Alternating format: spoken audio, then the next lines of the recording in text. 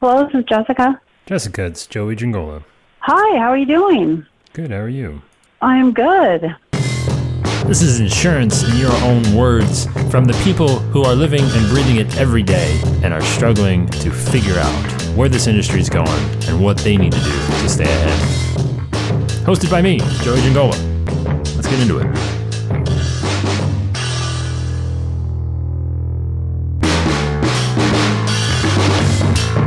Oh my gosh, yeah, no, that's kind of my new little trick that I'm kind of working towards as far as my niche. I'm a new agent, so it's been less than a year, and I ended up with a mid-sized tech company as my first client, and not knowing if I was going to be heavy personal lines or commercial, and ended up commercial. They were, they're roughly $30 million in gross revenue, so their premium was close to $100,000. Yeah, and as a new agent, it's like, you don't know what you don't know, and it's kind of ignorance is bliss a little bit. And I had another commercial agent that I work with, a group. Let's say basically it's a group based out of Colorado, and so he helped me rewrite the entire company. So we saved them $18,000 in premium. So they were so happy. They're like, well, if you'd be willing to do our group health. So I've kind of gone along that route, built my business around, acquiring all sizes of commercial companies. And then once I write their P&C, I'll start writing their health. And I think it becomes a little bit more sticky where they won't leave if I'm doing it all. All right, first things first, just let's go right ahead, scream whatever your favorite or necessary obscenity is right now after hearing that was Jessica Birch of Bryce Point Insurance, after hearing that Jessica's first client was about $30,000 in premium, or $100,000, I can't remember, I should listen to the clip again. $30 million in gross revenue, I believe is what she said, and it was $100,000 in premium. That sounds about right. So go ahead and just let it out. Just deep breath. Scream whatever you think you need to in your car. If your kids are there, probably not the best idea. I would not. Sorry, kids, if, that's not. But obviously, yes, Jessica landed herself a pretty nice first client. I remember my first client. It was a short-term policy for just some lady. I don't remember. She was moving. So she wasn't even that's it. She was leaving the state. She was moving, so I couldn't sell her anything else. I sold her one short-term policy. And I think that was my first ever sale. It's pretty sad. So Jessica, you're doing all right by my standards, and everybody else, reminisce on what your first sale was. Actually, Joey at growprogram.com. I'd love to hear what your first sale was. How about that? Yeah, Joey at growprogram.com. Let's hear what your first sale was.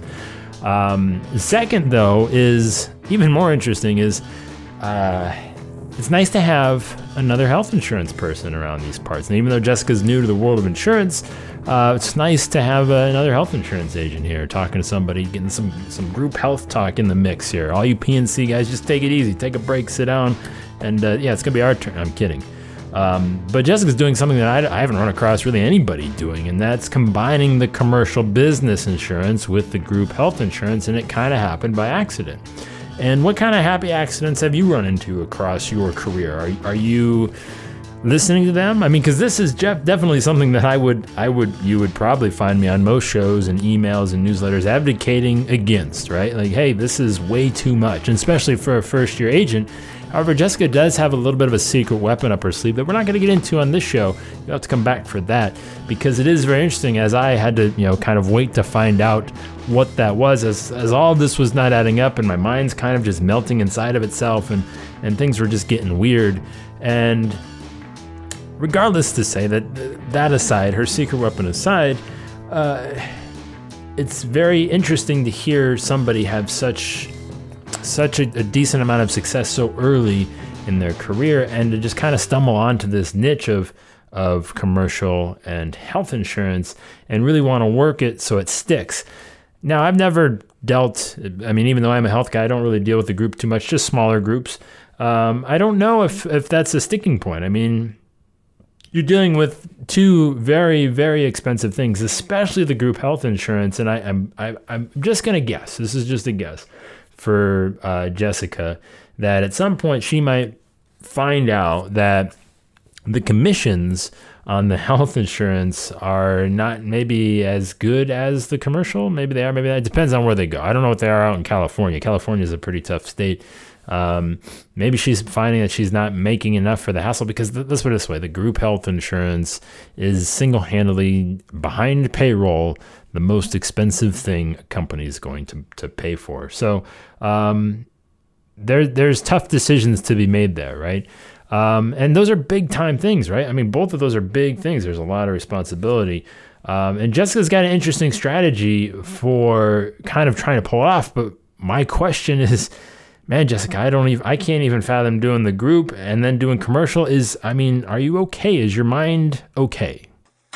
So far, so good. The first tech client that I had, my first commercial client, their open enrollment's July. So I'm partnering with Warner Pacific in California, and they're going to help me go through the open enrollment because they've got, 250 employees. So it's going to be a bit overwhelming, I think, for me. All right, so yes, I just said doing the commercial and the health is probably pretty nuts, and now Jessica said hey, it's going to be overwhelming. She's getting ready to go through her first open enrollment with her very first client, and she's calling on the aid of another MGA kind of sort of thing, somebody to help her work through this. And yeah, okay, it's probably going to be overwhelming the first time. However, like Jessica said in the first kind of clip, ignorance is bliss, and you don't know what you don't know. And as long as you're getting the job done, there's no right or wrong way to say how it is done. Yes, you want to make sure everything's insured properly, but as far as the process is the customer experience that is involved with that open enrollment process, that's where ignorance is really bliss, because you can look at it and say, I want to, it's a blank canvas. I'm just going to do this the way that works for me and my clients, and as a way that, as an experience that I feel is efficient and useful and practical. Because, and again, I'm sure in any line of business, whether it's the commercial or whether it's the health insurance, yeah, I feel, I don't know, we've obviously here at Jingle Insurance, for our agency, we've never really operated in that way. We've always, I guess my grandfather's not around anymore, but I'd have to go knock on his grave and say, hey, Grandpa, what, how did you learn to do what you did? I guess if you're new in the world of insurance, your first reaction might be to lean on those sorts of partnerships. And I'm curious, and this is, again, as we go in further into Jessica's kind of story and the way that she does things, I'm so curious to see how this plays out for her, how it works. And because, again, with her secret weapon up her sleeve, it's going to be interesting to see, being somebody that is, it seems like, driven and successful and has a knack for making things work. I wouldn't put it past Jessica, just from the little time that I did get to talk with her, that she's going to be able to make whichever way work. And I guess making that assessment, and as you hear these things and as you kind of hear Jessica talk, there's probably something that you're not giving yourself enough credit for, or you're just assuming the overwhelmingness, probably not a word, pretty sure it's not a word, is just going to be automatic. It's there. You're not even giving it a second thought. And you might be giving away too much of the farm, potentially.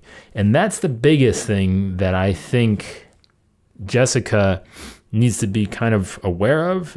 And also, too, letting a couple extra foxes roam around your farm is never a great idea. My goal was, with companies of this size, I'm probably going to kick back 1% to Warner Pacific and have them maintain the account if I need help with that piece. I really don't know what I'm up for. The census is coming back on Friday, tomorrow, to me, and will be submitted next week for quoting. So we'll see how that goes. 1% sounds pretty spectacular to me. If I could get somebody to do that work for 1% of the commission, I would probably do it too. It's just one of those things where that thing kind of, again, the alarm bells go off in the back of your head. I don't know if you're listening at home, driving, whatever you're doing while listening to this, if you're saying, that sounds oddly generous of them. If you have that kind of notion too, I'd be curious, or if I'm just being paranoid, if my dad has beaten so much paranoia into me over the years that it's just kind of a thing, like I can't escape it. However, again, you would like to think at some point, it's that 1%, right? If it happens, right? If things are done differently out in California, and I'm just, we're just backstabbing weasels here in Ohio, then that's spectacular, because that's a good, for 1% of the commission, for the amount of work that if they're maintaining that case, that's quite something. And this is why I'm so interested in to see how this plays out for Jessica, as I've never really experienced an agent operating in this manner. One of the different lines of business that they're selling, and two, the way in which they're selling it, so early in their insurance career, if you will. And that's what I'd be curious to kind of hear your experience as to, what is it that you've kind of felt that you were in over your head? We all kind of have this thing like, I can't do that because I'm not ready. I hear that quite a bit, especially when talking about doing content online and talking about these things. Even though somebody's been doing it for 15 years, they're like, hey, what do I talk about? I don't know enough. You're never going to know enough, that's for sure. And the interesting, I think one of the most universal things that you can take away from just this few short minutes you've spent listening to Jessica is that, yeah, she doesn't care. Now, her secret weapon does have a little bit to play into this, but she doesn't care. It doesn't matter to her. She's just going to go do it and figure out a way to get it done. She's not going to say, I'm not ready for that. You're never going to be ready if you keep telling yourself that. Or what's that? We had a dude on one of Jason's podcasts recently say, if you think you can't or you can, you're right. Whatever that's saying, you know what I'm saying. And I think there's a lot of that, right? In what we want to chase and what we're not chasing, and what we feel like we're only good enough for what we're doing currently and not good enough for what we want to be doing or want to be. And that's an interesting thing. And that's one of the things that I was just kind of like, hey, I was just kind of listening as a spectator as Jessica was kind of telling me the story. Mind you, I think, there's going to be some lessons learned and some interesting things to find out along the way as she goes through these things for the first time. And like I said, I'm just going to be knocking on her door. Well, I'm going to be calling her and say, hey, Jessica, what's going on? How's that going? How's that working out for you? Did you do anything else? What's the deal? Because it is a little bit different, and I'm sure people have done it before. I just haven't run across them. And so what's that thing that you have always been afraid to do, or just said, I'm not ready for, I can't handle that. That's overwhelming. It's too much. And you just shy away from it completely because, again, you're not giving yourself enough credit. I don't know. Maybe you are. Maybe you're not. I don't know. Maybe you are terrible. I hope you're not terrible. If you're listening to this podcast, there's a pretty good chance that you're not terrible. And what is it that you need to do, let's put it this way, to be less overwhelmed in that process? Is there something that you could be doing right now that might be getting you better prepared to capitalize on something, 3 months from now, 6 months from now, even 12 months from now, to get to where you want to be? And is it just because you didn't listen to those happy accidents as we talked about? Are you just not following the white rabbit, if you will, just looking and say, hey, well, here it is. I'm gonna chase it wherever it takes me. I'm going.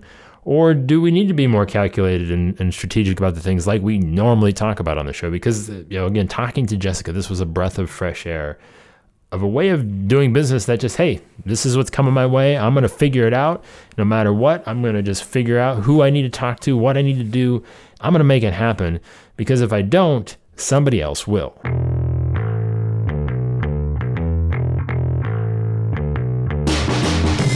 So I was driving the other day. I think I was dropping my kids off, coming home from dropping my kids off to school. I can't remember exactly where I was going. And I'm pretty sure I watched a bird get run over in some capacity. Let's put it this way. It looked like it was kind of still twitching on the pavement there. And I was like, that's pretty gross.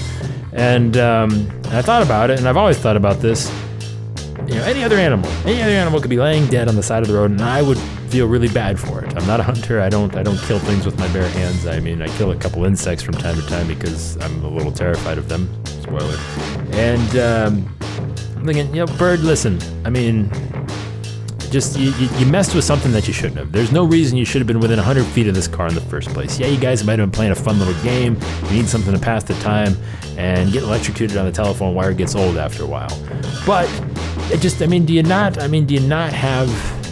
you feel sorry for birds if they get hit by cars? I don't. I don't think I do, because they have no business. They can fly way above us, like so far around us, it's not even funny. And I don't get it. So anyways, I don't know where I was going with that, but if you don't want to be unnecessary roadkill, if you really want to, fly like the bird and not have to mess with that and be just a boring lame mammal or animal crossing the street on all fours, Grow Lab 2017 is coming your way. You probably are expecting this. October 24th, 25th, Charlotte, North Carolina. 100 agents only. And we look forward to seeing you there. Registration is right around the corner, May the 10th.